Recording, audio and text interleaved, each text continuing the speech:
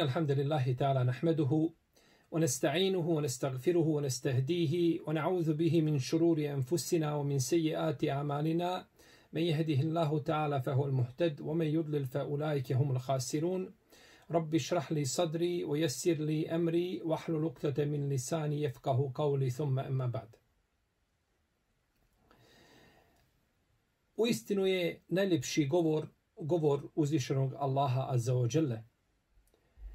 I ne postoji nijedan govor koji bi se mogao ni približno uporediti s govorom Svevišnjeg Gospodara tebareke ve taala.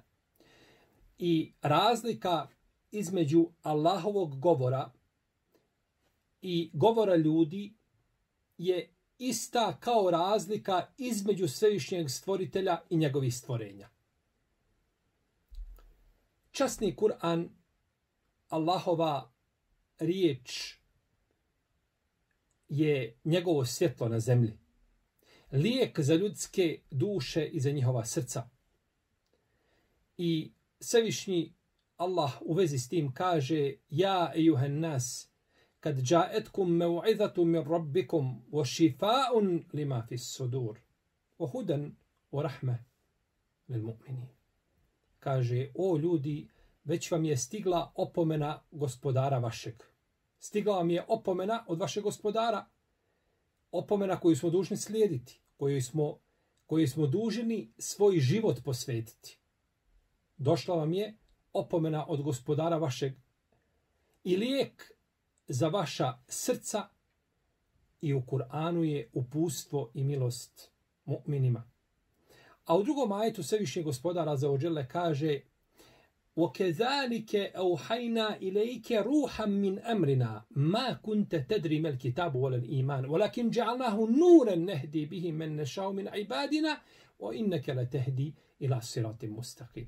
Kaže: i tako mi tebi objavljujemo Kur'an iz odredbe naše. Ti nisi znao šta je knjiga i nisi znao šta je vjerovanje u Allahov poslaniče.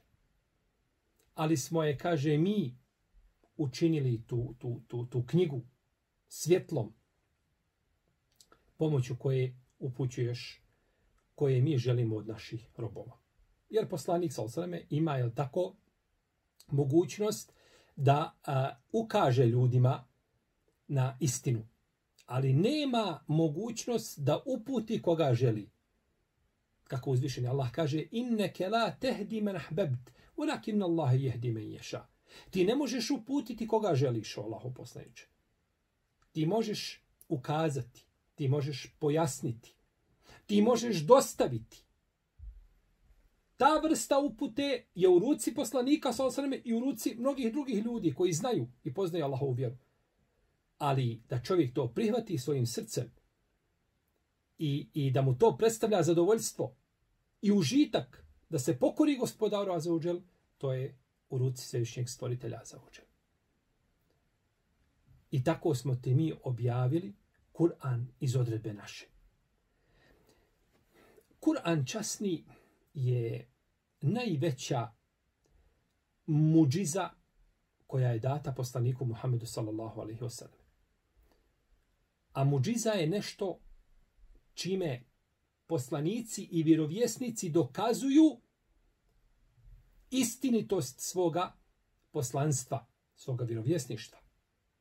I stoga je neispravno kazati, kako neki ljudi znaju reći, kada mu se desi nešto, kaže: ovo je bila muđiza. To nije bila muđiza, to je bio keramet. Za obične ljude vrijede kerameti, a za poslanike i vjerovjesnike vrijede muđize. Pa je poslanik imao brojne muđize. Naravno, Kur'an nije jedina njegova muđiza. On je imao preko 1200 muđiza, o čemu su islamski učenjaci opširno pisali. A veliki broj tih muđiza je potvrđen vjerodostojnim lancima prenosilaca, a najveća muđiza je časni Kur'an.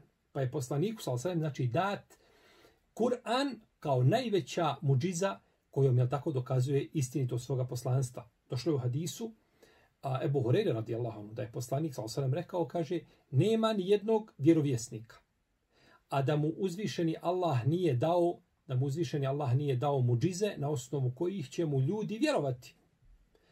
A meni je, kaže, data objava koju mi je Allah spustio, pa se nadam, kaže, da ću na sudnjem danu imati najviše sledbenika. Ovako je došlo u hadisu koga bilježe Buharija i Muslim u svojim hadijskim zbirkama. Pa je Kur'an najodabranija Allahova objava. To je najodabranija Allahova objava i najbolja Allahova objava, najpotpunija. Jer Allahove riječi se razlikuju. Sve su apsolutna istina, apsolutna pravda. Ne može niko napisati nešto slično Kur'anu, jer je uzvišeni Allah izazvao i ljude i džine u tom pogledu. Međutim, u Allahovim riječima imaju one koje su bolje od drugih. Pa je najbolji ajet u Kur'anu ajetul kursi. Najbolja sura je sura El-Fatiha. Pa znači postoji u tom pogledu postoje razlike. Kur'an je najodabranija Allahova knjiga, objavljena je u najboljem mjesecu. U mjesecu Ramazanu. U najboljoj noći Lejletul Kadra, spuštena je na dunjalučko nebo. Najboljem poslaniku Muhammedu sallallahu alejhi ve selleme u najboljem mjestu u Mekki, na najboljem jeziku, na arapskom jeziku. Pa je Kur'an znači upotpunjen sa svih mogućih aspekata i predstavlja znači unikatnu knjigu među objavama, a naročito je tako među drugim knjigama, jer niko ne može doći s nečim što liči Kur'anu. Ko se bude vladao po načelima ove časne knjige, on će zaslužiti Allahovu milost na ovom i na budućem svijetu. Živjet će zadovoljno. Zadovoljan život znači da čovjek bude smiren u svojoj duši. To je život zadovoljstva na ovoj zemlji. A na ahiretu ga onda čeka posebna nagrada kod njegovog stvoritelja Azza wa Jal. Došlo je u hadisu koga bilježe poznati hadijski autoriteti od Džabira radijallahu ta'ala anhu, da je poslanik sallallahu alejhi ve selleme rekao, kaže, Kur'an je, kaže, istinski zagovornik. Koga stavi ispred sebe, on će ga odvesti direktno, izravno ga vodi u džennet. A koga zapostavi, odvešće ga u vatru. Tako je zabilježio imam Ibn Hibban i drugi hadijski autoriteti sa vjerodostojnim lancem predosilaca ili sa dobrim lancem prenosilaca. Kaže Sulejman ibn Mihran el-Ameš, poznati hadijski učenjak, kaže da je jedne prilike jedan pustinjak prolazio pored Abdullah ibn Mesouda koji je poučavao ljude Kur'anu. Pa je upitao ibn Mesouda, kaže, šta rade ovi ljudi? Kaže Abdullah ibn Mesoud, kaže, dijele nasljedstvo poslanika sallallahu alejhi ve selleme. Upravo tako. Dijele nasljedstvo poslanika Muhammeda sallallahu alejhi ve selleme. Jer Allahov poslanik sallallahu alejhi ve selleme za sebe nije ostavio ni dinare, ni dirheme. Nije ostavio ništa od nekakvih materijalnih, ovosvjetskih, dunjalučkih dobara koje će ljudi dijeliti, ali je ostavio nešto što je najbolje. Ostavio je ilm, ostavio je nauku. فَمَنْ أَخَذَهُ أَخَذَ بِحَظٍ وَافِرٍ, kako kaže poslanik, pa ko uzme to nasljedstvo, taj ilm, ko uzme znanje, on je uzeo za veliko ili najveće dobro. Ne postoji ništa bolje i veličanstvenije od toga da čovjek nasledi poslanika sallallahu alejhi ve selleme i njegovu ostavštinu. A to je, znači, to je nauka, to je znanje. Pa kaže, šta rade ovi ljudi? Kaže, dijele nasljedstvo poslanika sallallahu alejhi ve sellem. I govori Abdullah ibn Mes'ud, prenosi se od njega, tako je zabilježio imam Ebu Ubejd u svom djelu Fadailul Kur'an, da je govorio, kaže, uvijek koristite dva lijeka. Koristite Kur'an i koristite med. I ovo se bilježi isto kao hadis poslanika sallallahu alejhi ve sellem. Međutim, njegov lanac prenosilaca nije ispunio, znači, kriterije prihvatljivog hadisa, nego je ispravno, znači, da se radi o riječima Abdullah ibn Mes'uda radijallahu ta'ala anhu. Čak se u jednoj predaji navodi da je Abdullah ibn Mes'ud rekao, kaže, ljude na pravom putu presreću šeitani i govore im, dođi Allahov robe. Da ga odvoje s pravog puta, je li tako? Da ga odvoje s pravog puta.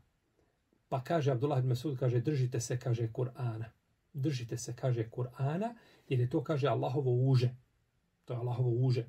A imam Ebu Ubejd, kada je to tefsirio, Al-Qasim al-Salam, al-Harawi, poznati islamski učenjak, i veliki autoritet, on kaže, Abdullah ibn Mesud je mislio, držite se za Allahovu uže, na osnovu riječi وَعْتَسِمُوا بِحَبْلِ اللَّهِ جَمِيعًا. I jel uzvišeni Allah kaže u svojoj časovnoj knjizi, kaže i držite se svi čvrsto Allahovog užeta.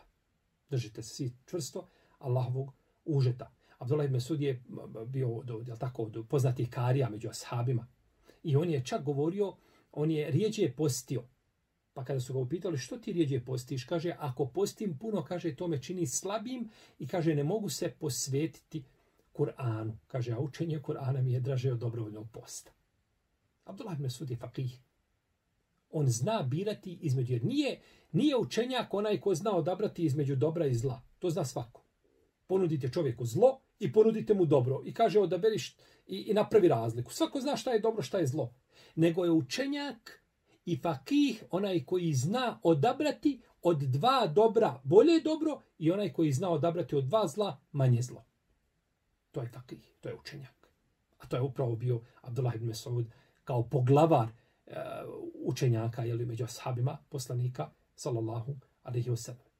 Pa je, kažemo, Kur'an objavljen kao jedna cijelina na dunjalučko nebo, objavljen je znači u noći kadra, kako smo kazali, a spušten je znači na dunjalučko nebo, potom je u tom poslaničkom periodu i poslaničkoj misiji koja je trajala 23 godine postepeno objavljivan poslaniku sallallahu alejhi ve sellem shodno mudrosti, da ne kažemo kako je potreba nalagala, međutim prvenstveno je kako je uzvišen Allah htio shodno njegove apsolutnoj mudrosti objavljivan je Kur'an, znači poslaniku sallallahu alejhi ve sellem. Za razliku od prijašnjih knjiga koje su objavljene poslanicima u jednom mahu. Dobili bi knjige jednostavno, dobio cijelu knjigu po kojoj se radi. Kur'an je objavljivan, znači postepeno. I o tome ćemo nešto posebno spominjati. I šta je mudrost u postepenom objavljivanju Kur'ana. Tome se kriju mudrosti. Pa je objavljen, znači, poslaniku sallallahu alejhi ve selleme i, znači, objava je završila prije smrti poslanika sallallahu alejhi ve selleme. Kaže Abdullah ibn Omar da je poslanik sallallahu alejhi ve selleme rekao nikome se, kaže, ne smije zavidjeti osim dvojici ljudi. Nikome ne smijemo zavidjeti osim dvojici ljudi. Čovjeku kome je uzvišeni Allah dao Kur'an, pa ga on uči i noću i danju, i čovjeku kome je Allah dao imetak, pa ga on dijeli i noću i danju. Nikome se ne smije zavidjeti, osim dvojici. Dobro, smijemo li mi zavidjeti nekome na bilo čemu? Ovaj hadis je nužno pojasniti. Šta je njegovo pravo značenje? Nema zavisti osim u ova dva slučaja. Ispravno značenje ovoga hadisa jeste nema pohvalne vrste zavisti osim u ova dva slučaja. Jer zavist može biti pohvalna i može biti pogrdna. Pohvalna zavist je, ona se zove gibta, a pogrdna se zove hased. Razlika među njima jeste u tome što kod haseda čovjek zavidi zbog toga što neko ima nekakvu blagodat, on bi je želio. S jedne strane i s druge strane želi da Allah liši tu osobu dotične blagodati, da ostane bez nje. A kod gibte čovjek bi želio istu tu blagodate, ali ne prezire da dotična osoba da ostane pri njoj taj nijemet i nema ništa u tom pogledu u svojoj duši, ali bi volio i on. Ova druga pohvalna vrsta zavisti, ona može biti ili dozvoljena, ili može biti mustehab, pohvalna. Znači, u smislu da je pohvalno da čovjek priželjkuje tako nešto. Dozvoljena je kada je u pitanju dunjaluk. Neko ima dunjalučki dobara i čovjek poželi isto, ali ne želi i ne očekuje da dotična osoba ostane bez te blagodati, to je dozvoljeno, nije problematično. A pohvalna je ako se radi o pokornosti uzvišenom Allahu. vidimo nekoga da puno uči Kur'an, pa bismo nama to drago, a i mi bismo voljeli isto tako. To je pohvalno. Čovjek ima imetak pa dijeli, isto tako. Čovjek uči Kur'an, isto tako. Došlo je u jednom hadisu kod Buharije i kod Muslima od Abdullah ibn Mesouda da je poslanik sallallahu alejhi ve sellem rekao, da je ovdje spomenuo, kaže, i čovjek koji ima hikmet i kaže, njime sudi među ljudima. Jer to je sve, znači sve što je vezano, misli se nema pohvalnije i nema bolje zavisti od ovoga. Pa ako je pokornost uzvišenom Allahu, onda je ta gibta pohvalna i nema tu nikakvog spora, to je poželjno i lijepo. Ako je vezano za dunjaluk, dozvoljeno je, nije problematično, a ako se radi o hasedu, onda je to zabranjeno. Onda je to zabranjeno jer hased, je tako, to je zabranjen, zavist je zabranjena, je tako, i ona samo uništava čovjekova dobra djela. Pa bi ovo znači bilo značenje, pravo značenje hadisa. Dobro, zbog čega je ovdje spomenuta zavist? Spomenuto zato što hased i gibta imaju jednu dodirnu zajedničku tačku, a to je priželjkivanje. Očekuje čovjek da ima tu blagodat. I u jednom i u drugom slučaju. Samo što u prvom, u pogrednoj vrsti zavisti, tako, očekuje da dotična osoba izgubi tu blagodat, a u drugoj to ne očekuje. Pa je tu znači velika razlika, stoga je nazvano, znači ovdje nazvano je, tako, u nekakvom možemo kazati, možda čak i metaforičkom smislu zavist, jer ne radi se o toj pogrdnoj zavisti, nego se radi znači o pohvalnoj i u kojoj znači s te strane znači u šerijetu nema nikakve smetnje. Allahova knjiga.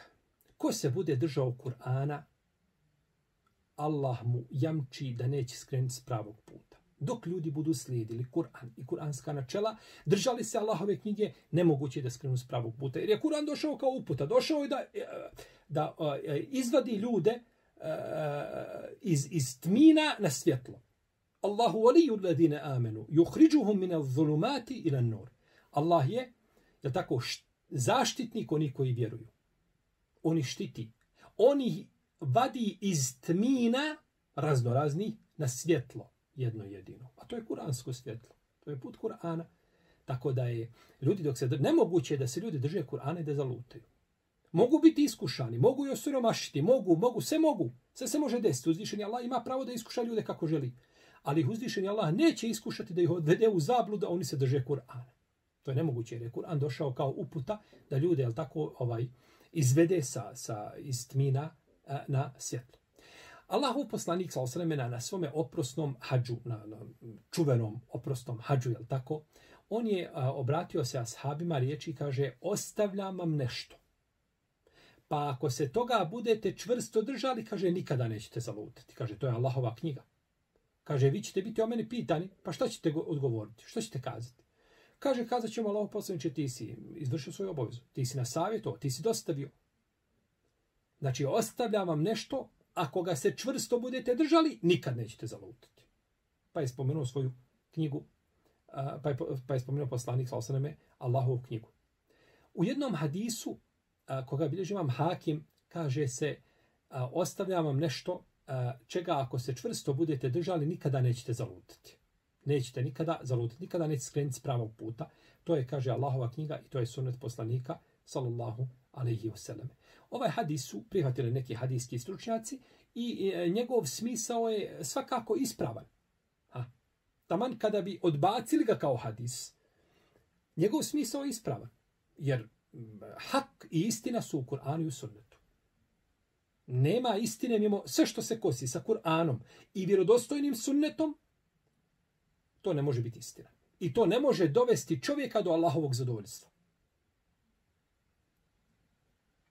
Ostavio sam vam dvije stvari. Ako ih se budete držali, nikad nećete zalutati. Allahovu knjigu i sunnet poslanika, sallallahu alejhi ve sellem. Kaže Talha ibn Musarrif da je upitao Abdullaha ibn Abi Awfa radijallahu ta'ala anhu, da ga je upitao u vezi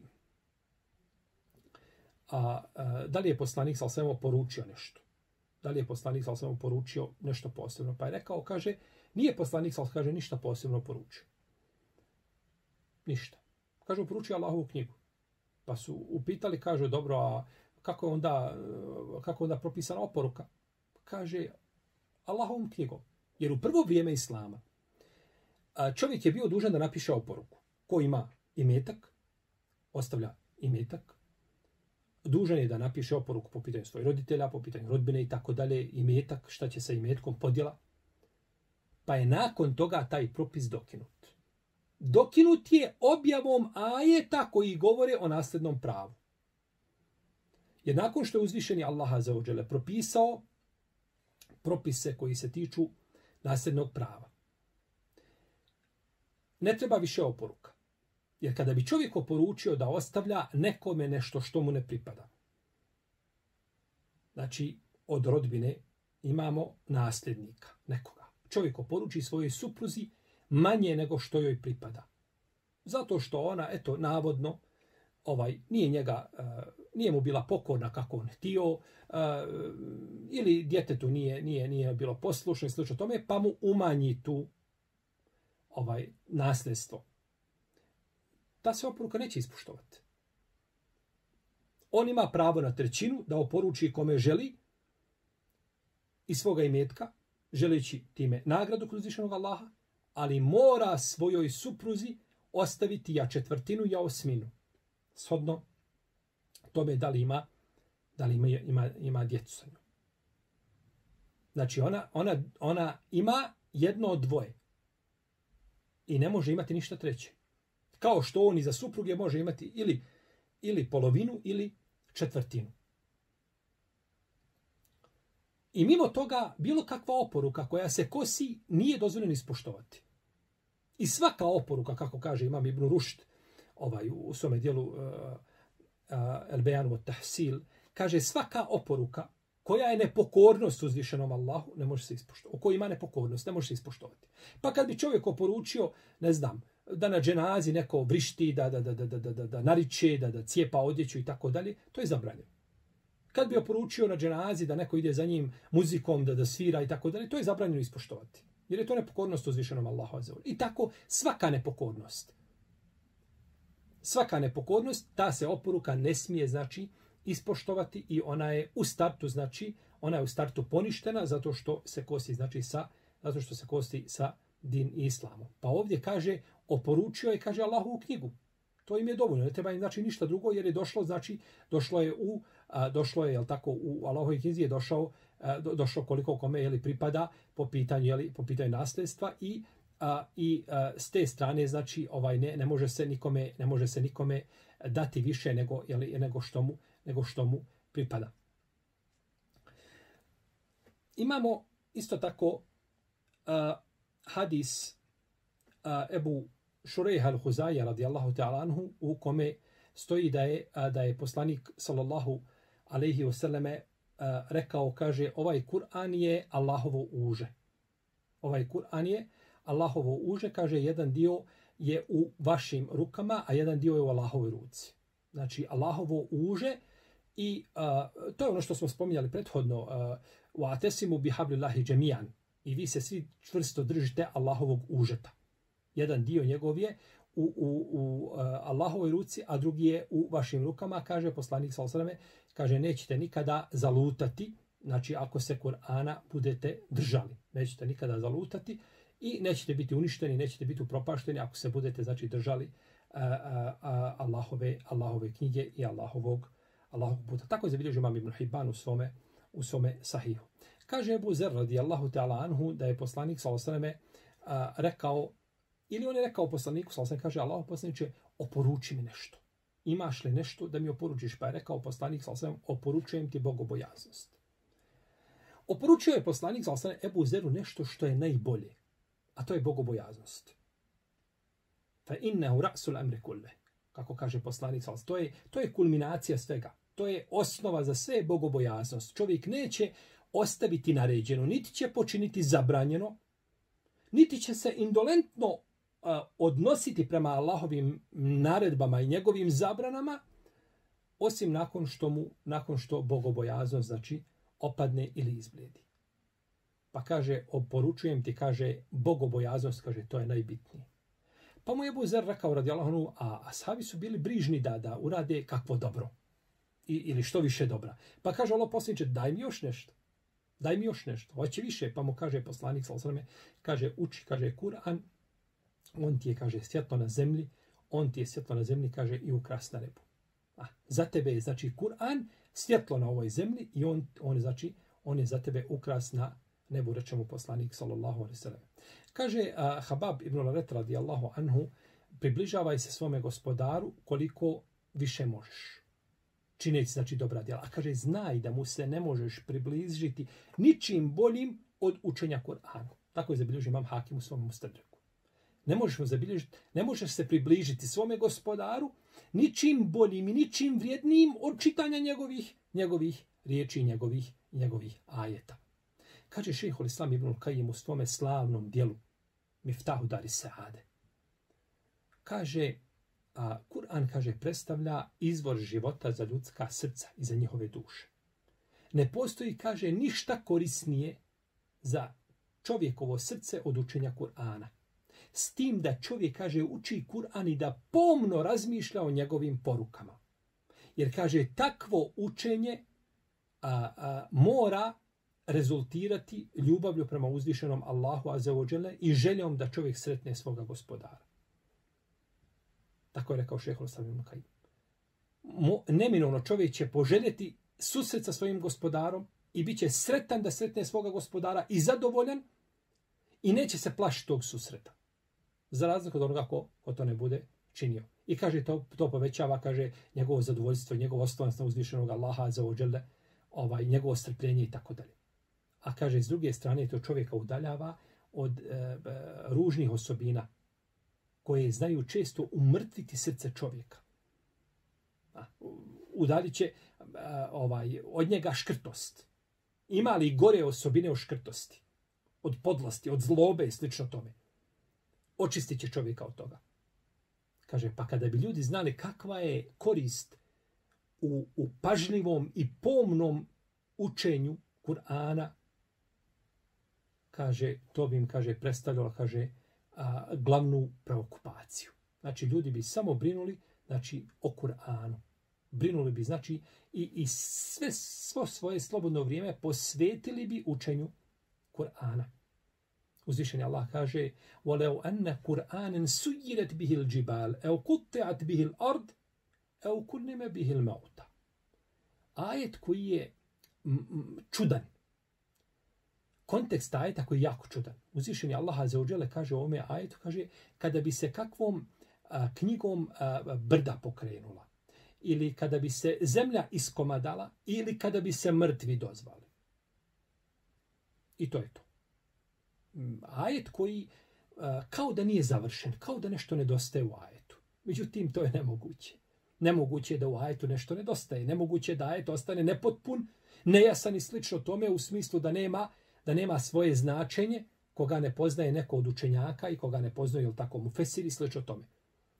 Tačno imaju u Kur'anu ajeti koji su jasni, koji su manje jasni, međutim ne može ajet biti nepotpun, da mu nešto nedostaje, jedan dio njegov.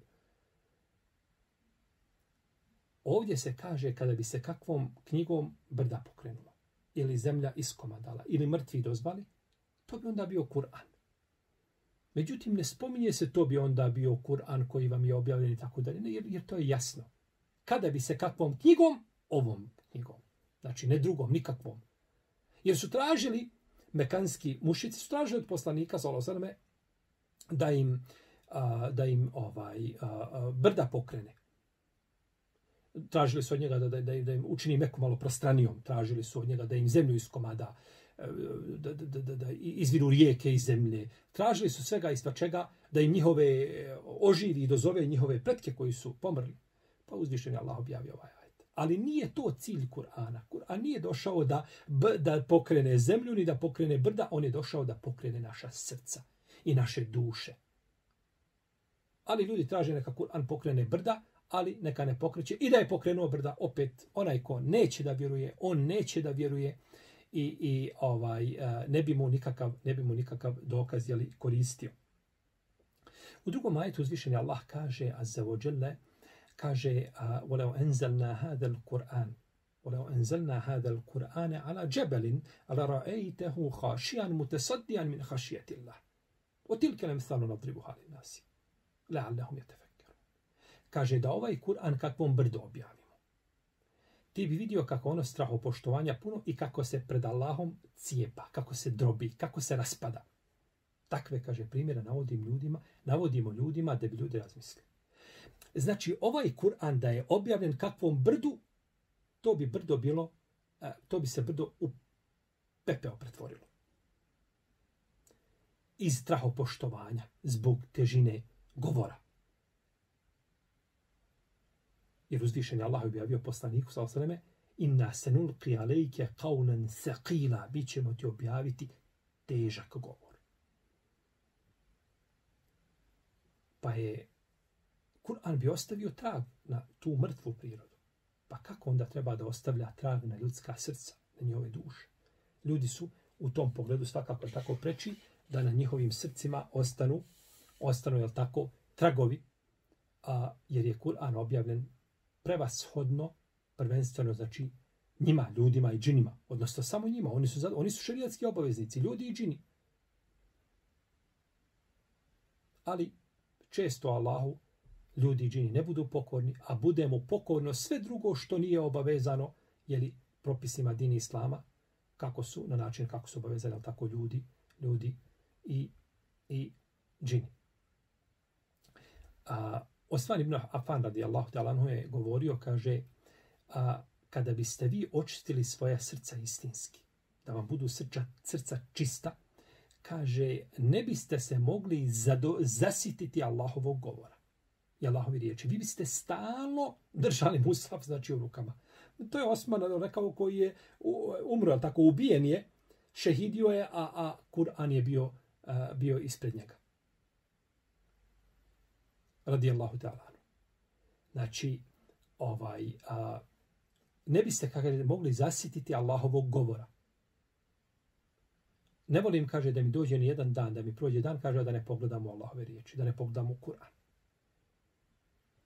I došlo je vjerodostojnim lancima prenosilaca, u koje nikakve sumnje nema u njihovu ispravnost, da je Osman radijallahu ta'ala anhu, da je Osman proučio cijeli Kur'an na jednom rekjatu, na vitru, iza mekamu Ibrahima. Došao je,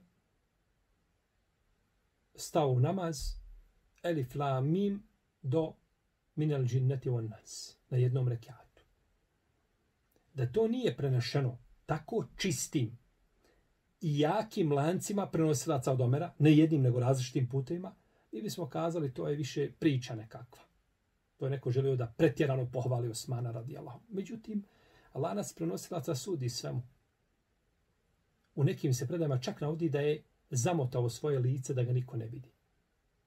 Da ne zna niko da je to Osman, kako je halifa pobožan i tako dalje. Radijallahu ta'ala. Ne biste se, kaže, nikada zasitili da očistite svoja srca, vi se nikada ne biste, kaže, zasitili Allahovog govora. Jer čovjek što više čita Allahov govor, sve mu se više dopada, sve ga više razumijeva, više ga voli i na takav način, znači, biva bliži svome gospodaru azza wa džal. Kur'an, posljednja Allahova objava, nazvan je u časnoj knjizi, u Mushafu, različitim imenima. U arapskom jeziku ima jedno pravilo, a ono glasi da određena stvar koja je posebno bitna, da ima mnogo imena, da ima različita imena kojom je nazvana. I ta različita imena, te različite, znači, fraze, izrazi, oni ukazuju da se radi o nečemu što je bitno. Tako, recimo, u arapskom jeziku riječ sejf, što znači sablja, ima oko 300 naziva. Ima oko 300 riječi koje označavaju sablju. Jer sablja je simbol ponosa, simbol slobode, simbol, jel tako, dok je čovjek jak, bit će miran od drugi. Kada je slab, onda je meta svakome. Kogod naiđe, znači uzima svoj udio kako želi. Isto tako riječ, recimo, esed. lav. Imamo bliže 500 riječi koje označavaju, znači koje znače lav. Kako se spominje to Ibn Haluja i drugi, da 500 riječi označavaju, znači, ili znače lav. Kur'an je nazvan u Kur'anu različitim imenima. Tih imena ima u Kur'anu, ima ih 5 kojima je nazvan. Mi ćemo spomenuti ta imena i spomenut ću njuha značenja. Prvo spomenut je kao El Kur'an. Uzvišeni Allah kaže: "Kulle ništematil insu wal džinnu ala je'tu bimisli hadel Kur'ani la je'tune bimislihi walau kane ba'duhum li ba'din zahira." Reci, kaže, kada bi se ujedinili i ljudi i džini da sačine jedan ovakav Kur'an, kao što je ova knjiga, kao što je Kur'an, oni to ne bi mogli učiniti. Taman jedni drugima priskočili u pomoć. Taman jedni drugima pritekli u pomoć, ne bi mogli sačiniti nešto slično Kur'anu. Pa je ovdje se kaže bi misli hadel Kur'an. Pa je Kur'an, znači, nazvan ovim imenom, znači u Kur'anu. Isto tako nazvan je u ajetu sure El-Isra, gdje uzvišeni Allah azza wa dželle kaže: "Inne hadel Kur'ane jehdi lilleti hiye aqwam." Reci, kaže, zaista ovaj Kur'an vodi jedinom ispravnom putu. Jedinom ispravnom putu. Pa je ovdje uzvišeni Allah, znači, u ovome ajetu nazvao je svoju knjigu da je to Kur'an. Isto tako u suri Al-Bekare: "Šehru Ramadan alladhi unzila fihi al-Kur'an hudan linnas."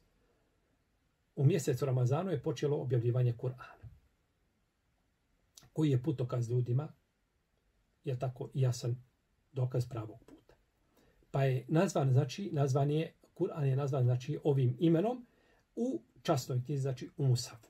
Isto tako je nazvan El Furkan.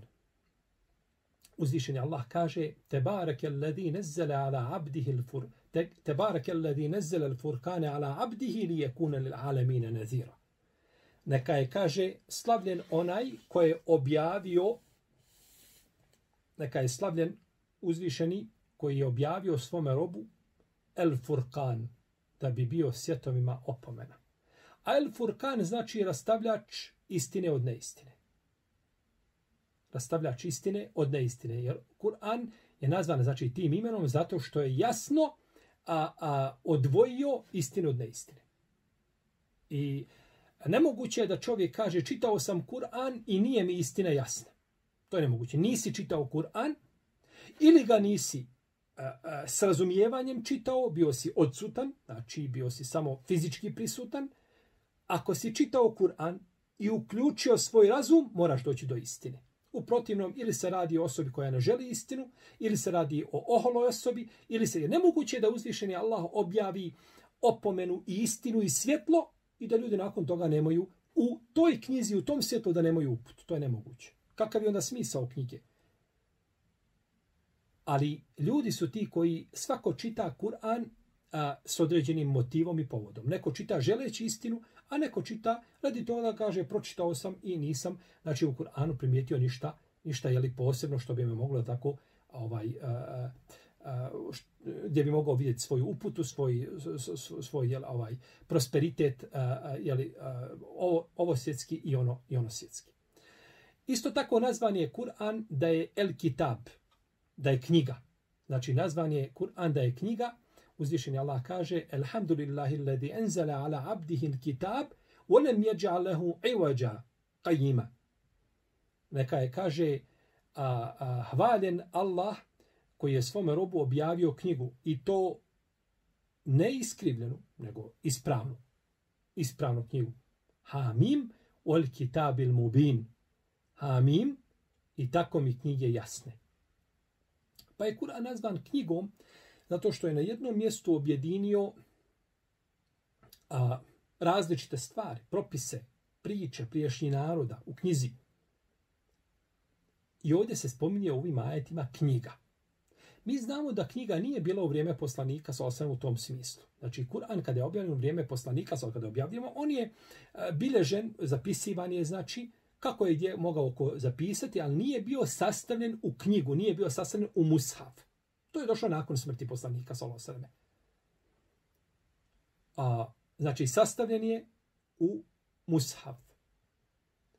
Ali se već u objavi kaže knjiga.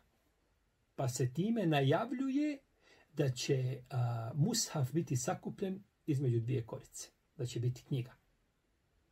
Kaže Ebu Džumo al-Ensari, kaže, bili smo jednoga dana, kao sam nas 10. Kaže, među nama je bio među nama je bio i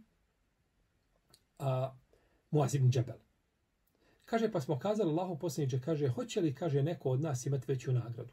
Mi, kaže, živimo s tobom, vjerujemo u tebe, pristojimo objavi. Hoće li neko imati, kaže, veću nagradu od nas? Pa je poslanik, sam rekao, kaže, a što da ne? Kaže, poslije vas, kaže, vi, među vama je Allahov poslanik, kaže, dolazi vam objava, vi ste, jel tako, uz poslanika, a kaže, poslije vas će doći ljudi koji će imati knjigu između korica. Koji će imati knjigu između korica. Znači, imat ćemo sa. Kaže, povjerovat će u nju i postupat će u skladu s njom i oni će, kaže, imati veću nagradu od vas, oni će imati veću nagradu od vas. Tako je rekao, znači, poslanik, ashabima, da će doći ljudi koji će vjerovati, znači, u knjigu, da tako, koja će biti, bit će knjiga. Naravno, ne treba shvatiti, razumjeti da neko može imati, da neko može svojim djelima dostići stepen ashaba. Ne, nije to ciljano. Može čovjek u određenom segmentu uzeti nagradu zbog nekog djela i tako dalje. Međutim, stepena suhbeta se ne može dostići nikakvim djelom. Pogled u lice poslanika, koji je vidio poslanika, vjerovao u njega i umro na tome, znači da bude ashab, to ne može čovjek dostići drugim nikakvim djelom. Međutim, može čovjek zbog svoje ljubavi biti proživljen s tim ljudima, s tom odabranom generacijom, da bude sa njim, da bude u društvu poslanika i vjerovjesnika, iskrenih, dobrih i šehida, a nije ništa od toga. Zbog svoje ljubavi prema njima, jer kako je rekao poslanik, čovjek će u džennetu biti, kako došlo od Isenesa, ali tako čovjek će u džennetu biti s onim koga voli. Međutim, ovdje se ukazuje na jednu posebnu odliku ljudima koji dolaze, nisu vidjeli poslanika, nisu prisustvovali objavi, nisu slušali svojim ušima ajete koje poslanik citiraju, uči,